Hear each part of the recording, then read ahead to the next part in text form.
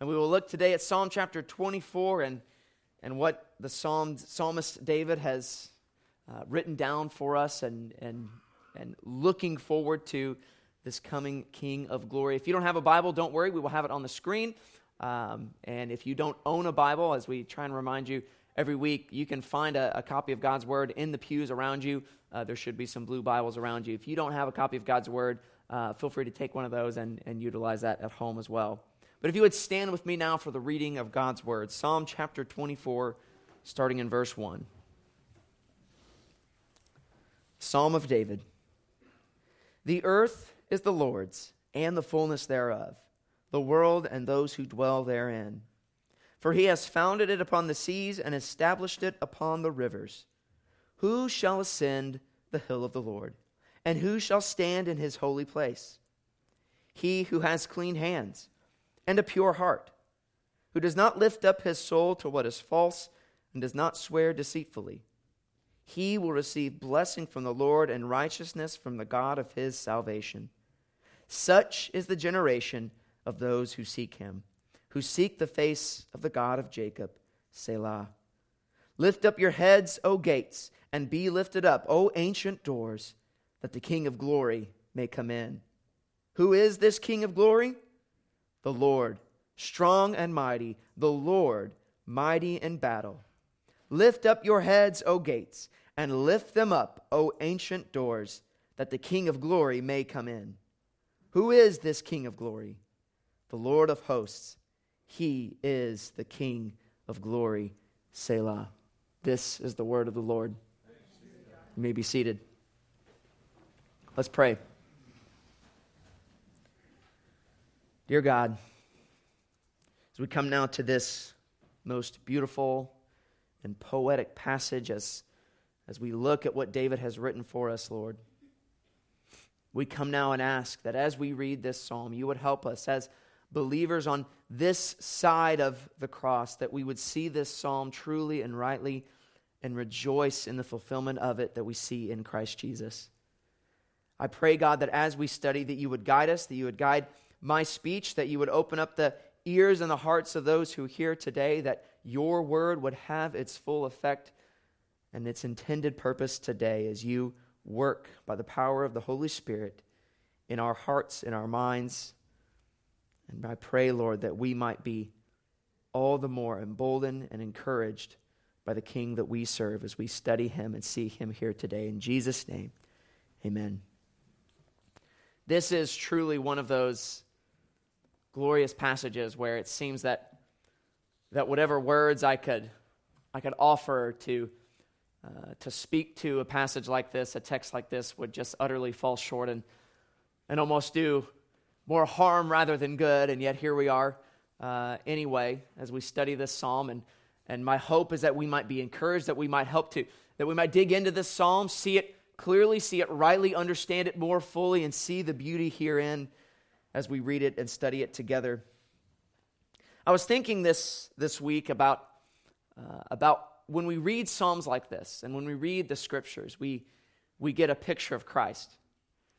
And there are all kinds of opinions and all kinds of objections and debates over the usefulness of images of Christ, pictures of Christ, and their usefulness in worship and their value in the home and these kinds of things. And to just be a full disclosure, I am of the opinion that I think that images of Christ have no place in our worship, and I think are suspect certainly. And I would point you to the second commandment.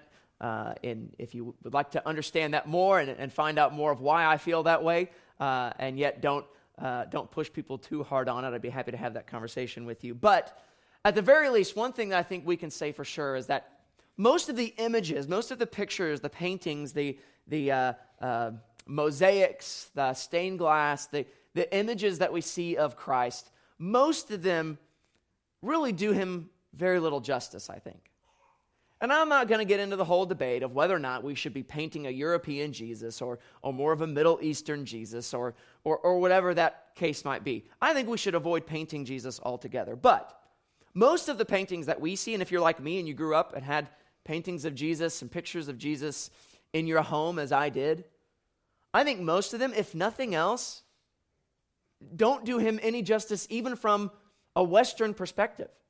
All the pictures of Jesus that I can think of, at the most, and I think certainly we could all agree to this, certainly do a great job of effeminizing Jesus, of making him look very frail, very weak, very, very tender, like the kind of, I think some have said a Pantene hair model, almost, the way he's depicted in many of the pictures and paintings that we see of him today. And that's sometimes sort of the better scenario. And other times he's depicted in ways that are sometimes utterly incorrect or even blasphemous or idolatrous. But by and large, and I don't mean to open up a can of worms, but I think pictures of Jesus are oftentimes problematic more than anything, because rarely are they doing an adequate job, a full job, of truly showing us and informing us as to who Jesus is. And we don't realize sometimes how much those pictures, how much those things shape our thinking about Jesus. But they really do, more than we might like to think. Rather than letting paintings, sculptures, mosaics influence how we conceptualize Jesus, I would propose that it's far better for us to let our thoughts about Jesus be formed and informed by the Bible, and by the Bible alone. Even here in the Old Testament, as David, along with many other Old Testament writers, prophesy about the coming Messiah, the Christ, the Savior of God's people, we see from them, even as they speak in prophecies, we see a better and more full picture of who Christ is than any paintings could ever give us, than any sculpture could ever do for us. And arguably, they were writing these things from the Old Testament, prophesying about a Christ, about a Messiah, of whom they had a very limited understanding. It's only on this side of Christ's work here on earth that we really see the writings that they put down for us, the words that they penned, and even this psalm in its fullness. Arguably, David did not fully understand or comprehend the way in which this prophetic psalm was going to be fulfilled in Jesus Christ. But we have for us, presented here in the Scriptures, a right and good picture of Jesus, not as some frail, long-haired, silky, smooth, weak, Jesus, right? And I don't mean to harp on it too much, but that is often the way Jesus is depicted. But how is Jesus depicted here in this psalm? He is depicted as the King of glory. It's right for us to understand Jesus as gentle and lowly. The Bible describes him as that way. It's right for us to understand Jesus as kind and merciful, and as one who cares for the weak, who cares for the brokenhearted, who cares for the oppressed. But never should we view Jesus in that way while dispensing with these pictures of Jesus as a mighty king, as a conqueror, as a judge. For indeed, that's who Jesus is.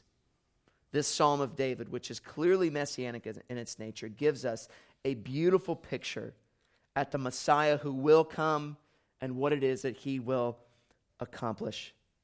And we're going to work our way through this text looking and trying to understand how David lays out this picture of Christ for us. And we start in verses 1 and 2 as he puts before us the greatness and the sovereignty of Yahweh. Look at verses 1 and 2 and what David says about God. He says, "The earth is the Lord's, the earth is Yahweh's, and the fullness thereof, the world and those who dwell therein. For he has founded it upon the seas and established it upon the rivers." We see here in verses 1 and 2 a few things already and immediately established as true about God as David writes this psalm. The first thing that we see in verse 1 is that God is the owner of and has authority over everything and everyone that exists. That there is nothing in all creation that is outside of God's authority, that is not his, that he does not have and exercise ownership over. All things belong to God, to Yahweh. That he is Lord over all and the authority over all. And what that also means, as verse number 2 points us to, and why it is that he is Lord over all and sovereign over all and is owner of all, it's because he has created all things. He is the author of all things and therefore has all authority over things created on heaven, on earth, whether living, whether breathing, whatever. All things are under his authority. Yahweh, the Lord. The earth is the Lord's and the fullness thereof, the world and those who dwell therein. Therefore, what this should lead us to conclude and understand is that God, having authority, has the authority and has the right to call people to account, as all authorities do. Just as we recognize the authorities over us, the government, has the right to call us to account when we disobey laws, when we fail to pay our taxes, when we are disobedient to the government. We rightly understand that the government has the authority to call us to account, to send the IRS to our door, to send the police to our door. All the more, the God of the universe, who has created all things and has authority over all things, has every right to call his creation to account. He has the right to demand worship from his creation. And indeed he does, doesn't he? We learn of God, from God himself, that he is a jealous God, one who deserves all worship and is rightly to be worshiped, and one who demands our worship. It always strikes me as funny when people learn these things about God, hear these things about God and Christianity and what the Bible teaches, and they reject God because of it. They reject God because they don't like that God and that God's word holds them to account for their sin. They will just reject him and look for a God who is more friendly to their desires and to their proclivities and to their inclinations. Have you ever met people like this who say, yeah, I tried Christianity out, but it just wasn't for me, you know? Almost every time it isn't for them because they feel like it demands too much of them. Because it doesn't correspond with their desires, with their inclinations, and with their proclivities. And so they say, you know what? Easy. I'll just switch to a different religion. I'll worship another God, one who is fine with the way I want to live my lifestyle, one who's okay with the things that I do and doesn't condemn them as sin, who doesn't condemn them as opposed to the law that he has laid down. Easy peasy. There's all kinds of religions out there. There's all kinds of gods out there that you can choose from. And certainly the mindset of the world is that all of them lead to the same place. If there is a God, we're all going to get there eventually, right? It's utter ludicrous. It's foolishness. As if this makes the truth about God any less true. That when people hear the truth and say, that God is one who created all things, has authority all things, and he's going to hold me account, no good for me. I'm out. I'll go do something else. The truth still remains. God is still sovereign. Any God who you would worship as over all things, creator of all things, as truly God, will demand these things. And the one true God who has created us has demanded these things. Yet people are like children who seek to hide from other people by covering their face, thinking that if they can't see the other person, then essentially they've disappeared. They can't be seen. If I can't see you, you can't see me. And so the world, like children, often covers their eyes, covers their faith to the truth revealed in the Scriptures about who God is and what he demands of us, as though that makes it go away. This understanding, though, of who God is informs us rightly. It informs us rightly that God is sovereign over all, that he is ruler of all. It helps us, and indeed I think as we should, it helps us to be directed to understand the magnitude of God, the bigness of God. Something that we miss sometimes. And yet it's one of those concepts that as you teach children about who God is, one of the most important starting places and I think understandable things for children that you can do is teach them about the bigness of God, about his gravity. When you drive to places and see mountains and see skies and see stars and moons or the Grand Canyon, to point to children and say, look how amazing that is. Isn't that awesome? And they get it. That's amazing. Sometimes children are more enamored and more impressed with those things than we as adults are. We've gotten used to them, right?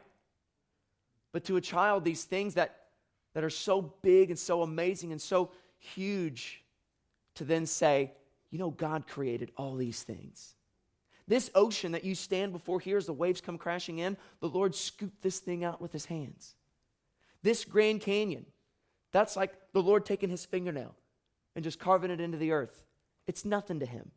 He is so huge. He holds all things in his hand. All things.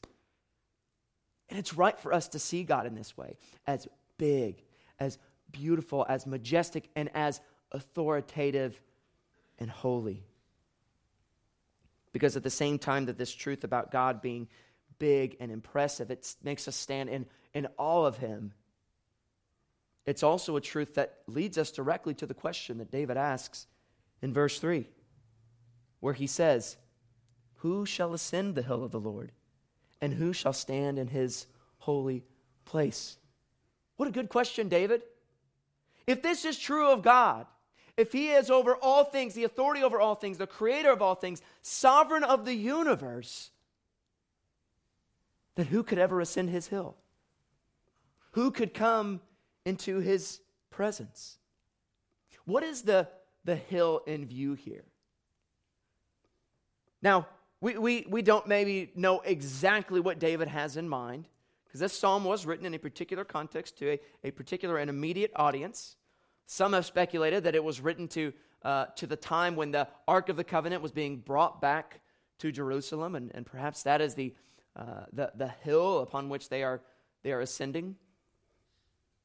But I think the language here is not uninformed, it's not unintentional, and I would argue that it's very similar to the language that we see in Exodus referring to Mount Sinai, which is called in Exodus the mountain of the Lord, or the hill of the Lord, where Yahweh descended in a cloud and in thunder, where the law was given to God's people. That is the hill most likely being referenced here in this question. It sort of changes the way we view the question, or at least affects it a little bit, right? When you think of Sinai as that hill, who shall ascend the hill of the Lord? Who can come to Mount Sinai? Who can come to this place, this mountain that, if you recall, was ominous and terrifying to the people? This place where people weren't allowed to just come up. In fact, if you were to even touch the mountain, you would be killed.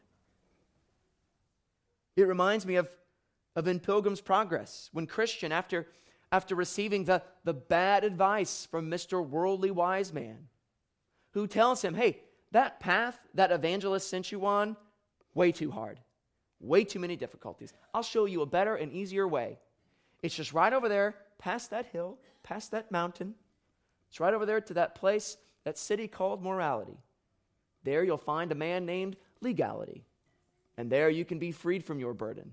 You don't have to carry this thing around any longer. You don't have to walk through all these challenges.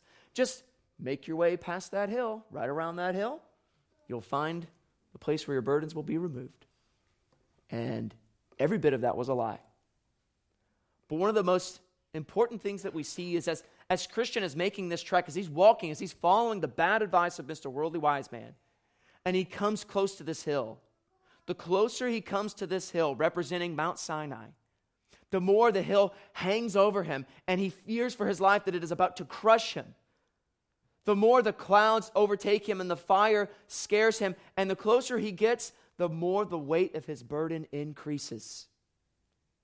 That's what happens when Christians come to Mount Sinai, when human beings come to Mount Sinai to seek to be freed from their burdens. They are not freed from their burdens. Rather, their burdens increase. No hope is to be found there. No hope is to be found in obedience to the law, for we cannot ascend that hill, for we are disobedient and we are sinful. And like Christian, for Mount Sinai for us is only a place of weight and anguish and despair. We also, I think, get some temple language as well at the second part of verse 3. In the second part of verse 3, he says, "And who shall stand in his holy place?" A reference to the place where the people were cut off. The Holy of Holies in the temple, this place where there was a veil. Not just a veil as in like a wedding dress veil, this thing that's just sort of sheer and you can see through it. No. A thick, weighty curtain, substantial, that barred entrance into the presence of God, that barred entrance into the holy place, the most holy place, the Holy of Holies. The question being asked here is, who can enter into this place? And if all of this is true of God, then truly the question is, who can ascend the hill?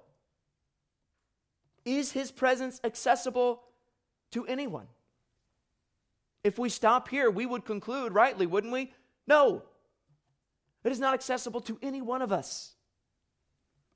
And yet the answer comes in the next two verses as to who will ascend the holy hill and who his presence is accessible to. Verses 4 and 5 read like this. They say, "Who has clean hands and a pure heart? He who has clean hands and a pure heart, who does not lift up his soul to what is false and does not swear deceitfully. He will receive blessing from the Lord and righteousness from the God of his salvation." This is the one who will ascend the hill of the Lord, who will enter into the holy place. Here we have the description of this one who is able. And for human beings, we hear this description and we survey our lives and we realize that this cannot be talking about us. Consider verse 4 alone. He who has clean hands. The term clean hands here could rightly be understood and translated as innocent hands. Not a single one of us in here has innocent hands, has committed no acts of sin, is clean from all these things. Not a one of us in here. It's almost like this verse is given to say, here is the one who can ascend the hill, here's the one who can enter into the presence, and immediately the answer comes and it says, none of you. I can't ascend the hill. You can't ascend the hill because none of this is true of you. It reminds me of a scene from an old John Wayne movie called John Wayne and the Cowboys, one of my favorite John Wayne movies, where John Wayne is left as this rancher who's got all these cattle that he needs to get to the market. And he's left because of this gold rush that has caused all the men in the town are out looking for gold, chasing riches. And all that is left in this small town, this ranch community, is the women and the children. And so he goes to the schoolhouse and begins to recruit the young boys to help him drive the cattle so that he might make his money, so that he might make a living. And as he's recruiting these boys, and one of them asks the question, it's the smallest one of all of them, the youngest one. He says, are all of us invited to come? You see, for these young men, this was an opportunity to earn money for their family, right? As their fathers were out chasing gold, their families were left back there, and this was for them an opportunity to provide. And he says, are all of us allowed to come? Can all of us have a job? And John Wayne says, come up here to the smallest one. And he comes up there, and he stands him in front of the chalkboard, and he draws a line about an inch over his head. You have to be this tall to come. Rough, devastating, right? The story concludes, or that scene concludes with two of the older boys looking at each other and then going up there, because earlier in the scene, what John Wayne, his character, didn't realize is that in order to make the chalkboard more visible to the back of the class, those older boys had put a few books under the legs of the chalkboard. So they walk up there, remove the books, line drops down just slow enough where this young man can join the cattle drive. Don't read too much into that part of the analogy. Let's just stick to the part where the line is above his head, right? Because that's where we are left at this point, right? We are left reading this, saying, who can ascend the hill? And concluding, not me, not you, at least not as we stand now. Clean hands here, these innocent hands, are describing the works we do, the actions that we do. The next description that we see is a pure heart. And that is describing the source of our actions, the source of our deeds, the source of the things that we do. In other words, even if you think that your actions are pretty good, I don't know who in here would say that, but if you would be in here and say, you know what? I think I've got pretty clean hands. I don't think I've done too much. Then let's dig a little deeper. How pure is your heart? Is your heart pure? Your motivations, your thoughts, your intentions, are they pure? And none of us in here can conclude, yes, they are pure. In fact, this is a point that Jesus sort of digs into and emphasizes in the Sermon on the Mount, isn't it? He says, the law says this, but then he says, but here's what I say. If you even look at a woman lustfully, you have sinned. You have committed adultery with her in your heart. If you even hate your brother, then you have murdered him in your heart. That even if the work of our hands might seem clean, when we dig deeper, we realize that our impurity of our heart, that alone is enough to condemn us and for us to be guilty and unworthy of the presence of God. None of this is true of us. Pure hands, clean hands, a pure heart. But it is true of one who has come, Jesus, the Messiah, the only one who has ever lived and had clean hands and a pure heart. He has accomplished what is necessary to ascend the hill because his hands are clean. His heart is pure. He can ascend the hill. He can come into the very holy place, the very presence of God. But he has not accomplished it for himself only. But as verse 6 now tells us, we see a shift, right? A shift in verse 6 from talking specifically about this one who will ascend the hill to the generations. Verse 6 says, such is the generation of those who seek him, who seek the face of the God of Jacob. Verse 6 tells us that all that is spoken of the one here who would ascend the hill will be true of those who seek him. Christ, by his obedience, by his death, and by his resurrection, has made us righteous. That he has ascended the hill, and he has done so not just for himself only, but that he brings us with him by the work that he has done. We see the fulfillment of this as Saul writes in Romans chapter 5, verses 18 through 19.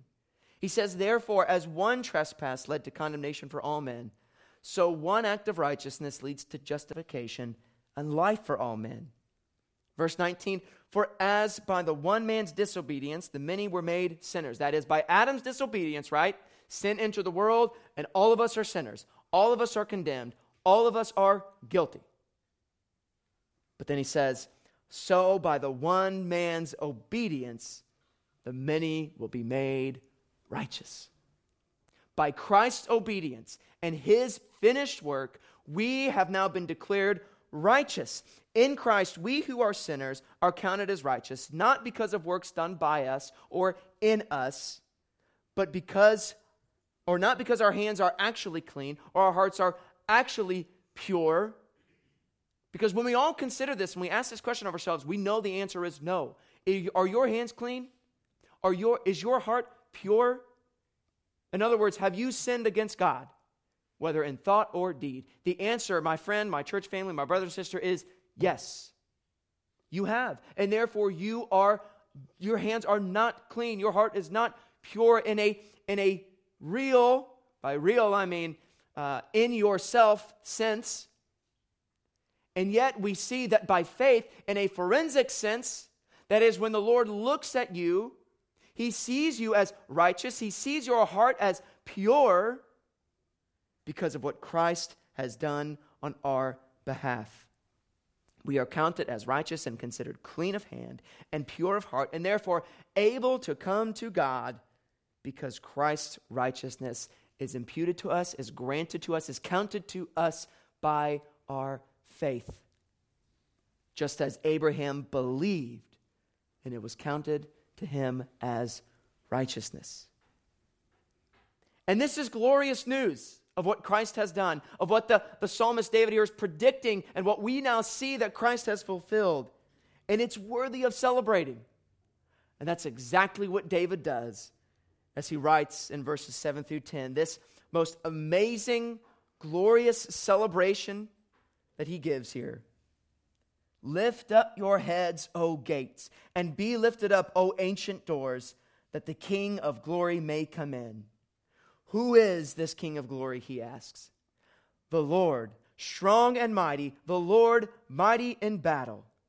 Lift up your heads, O gates, and lift them up, O ancient doors, that the King of glory may come in. Who is the King of glory? The Lord of hosts. He is the King of glory. You can feel the excitement, the weight, the gravity of this celebratory song as the psalmist rejoices in the King of glory, the one who has opened the doors to the holy place and has entered in, saying, lift your heads, O gates, and be lifted up, O ancient doors. Notice the way earlier in the psalm, the one who ascended the hill is spoken of as one distinct from Yahweh. This is an important point. We see earlier on in verse 5, what do we read? He says, he, talking about the one who will ascend the hill, he will receive blessing from the Lord and righteousness from the God of his salvation. He will receive blessing from the Lord. In other words, there is the one who will ascend the hill, who will receive blessing from Yahweh. They are distinct, right? And yet, what do we see now talking about the same person who will ascend the hill? Who is this person? Well, the question is asked, who is the King of glory? The Lord, strong and mighty. Yahweh, strong and mighty. Yahweh, mighty in battle. Again, we don't know if David fully comprehended the gravity of what he was writing here. But what we do know is that as we see it now, we see that even in this psalm, the incarnation is being expounded. The truth is being revealed that Jesus, while he is the one who receives blessing from God, and then we are applied those blessings, at the same time, Jesus is God. The God-man, Jesus Christ, the one who came and descended, God in the flesh. This glorious truth is now being expounded for us here at the end of Psalm chapter 24. There is seen here a prophetic telling of the nature of the Messiah that would come, that he would not merely be a man, but that he would be God incarnate, truly God and truly man, very God, very man. Christ is described here as a conquering warrior king in a beautiful way. He says in verse 10, who is the King of glory? The Lord of hosts. He is the King of glory. The word host here most likely referring to an army. That he is the conquering Lord who has come victorious to sit on his throne. Indeed, that is where Christ sits now, on his throne at the right hand of God, ruling all things. What a glorious refrain we see. Especially this one repeated in 7 and 9. Where he says, lift up your heads, O gates, and be lifted up, O ancient doors, that the King of glory may come in. What did David have in mind when he spoke of these doors, of these ancient doors, these gates? We can't really say with certainty. Perhaps the gates entering Jerusalem, perhaps the temple gates. But certainly, as we read the context of the psalm, we see its messianic nature. We understand that what is being described here is nothing less than entrance into the very presence of God, which Christ has secured because he is the conquering king, because he has done what is necessary to ascend the hill. And we, those who trust in him, those who follow him, enter into God's presence as well, along with Christ. And not only has Christ ascended into heaven, ascended this great hill, but he also will return one day. And he will return not as a suffering servant, but as a conquering king, as a judge, one who will judge all the earth. I'm glad we sang Psalm 98 today, or Joy to the World, which is about Psalm 98, because I find it interesting, as some have pointed out, and I think rightly so, that it is sort of curious that we sing Joy to the World as a Christmas song, singing about the first advent of Christ. Because if you read Psalm 98, what you'll actually see is that it is not a reference to Christ's first coming, but to his second coming. I think Aaron talked about this a couple weeks ago. Psalm 98 concludes this in verses 6 through 9, where the psalmist says, "With trumpets and the sound of the horn, make a joyful noise before the King, the Lord. Let the sea roar and all that fills it, the world and those who dwell in it. Let the rivers clap their hands, let the hills sing for joy together." And then this is what verse 9 says, "Before the Lord, for he comes to judge the earth. He will judge the world with righteousness and the peoples with equity." You know, even secular artists, secular people in the world sing Joy to the World and seem to love the song, but they miss the irony of the reality that apart from Christ, this psalm is not a joyful song for a human being. Because God is coming, and he will judge the world with what? With righteousness, and the peoples with equity. For all the sort of understandings and thoughts about what the word equity means in our culture today, many who use that word would probably not describe it or not think of it in a good way when they see it used here in Psalm 98. When they see what it truly means that the Lord will come and he will judge the world with righteousness and the peoples with equity. That is not a good thing to hear for those who are separated from Christ. This is a song of joy for God's people. For indeed, as far as the curse is found, that's how far his mercy will extend. That's how far the curse will be undone. But we look at the world now and we say, well, this song is interesting because the curse isn't completely undone. We still see the effects of it. There are still thorns that infest the ground. But one day, all of that will cease. That the curse will no longer be found. And for us, we rejoice in that in Christ Jesus. We rejoice because he will return one day, and he will come as a conquering king and as a righteous judge of the earth. But for those who fail to understand that, maybe you will have an opportunity this year around a friend or a family member who when the song Joy to the World comes up, maybe that could be your opportunity to warn them that while this is a joyful song to those who are in Christ, to those who reject it, this is not exciting news. This is not joyful news. It is news of judgment, and indeed news of wrath that is to come upon unrighteousness. All will indeed, in the end, bow before this king. Bow before this King of glory. Paul Washer, as he preached on this very psalm, pointed out, and I think it's something maybe we've heard before, but it is right to recognize that there are sometimes in Christian circles and evangelicalism, we talk about this idea of making Jesus Lord of your life, right? And Paul Washer scoffs at that and says, what a foolish notion that we could somehow institute Jesus as Lord as though he wasn't beforehand. Whether he is recognized or not, he is Lord over all, both the righteous and the unrighteous. He is Lord. The problem is not that some people don't make him Lord.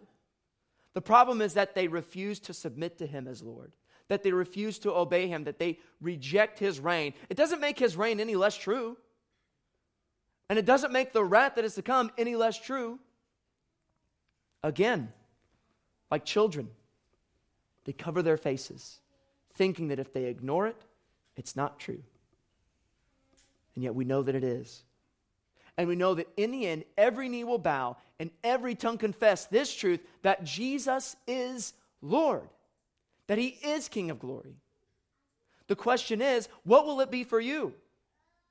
Will you bend the knee in worship and adoration and recognition of him as Lord and as Savior and as the Messiah and as the King of glory?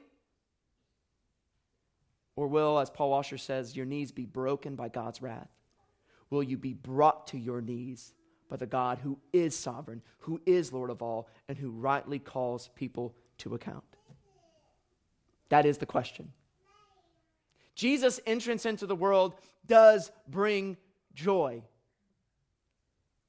but not apart from faith in him and trust in him. That is the message we need for today. That is the message we need for this season. That is the message that we need all year around. The message that Jesus Christ is not just a baby in a manger. He was that. That's a beautiful truth. But he is coming again one day, and as he sits now, as King of glory. Let's pray.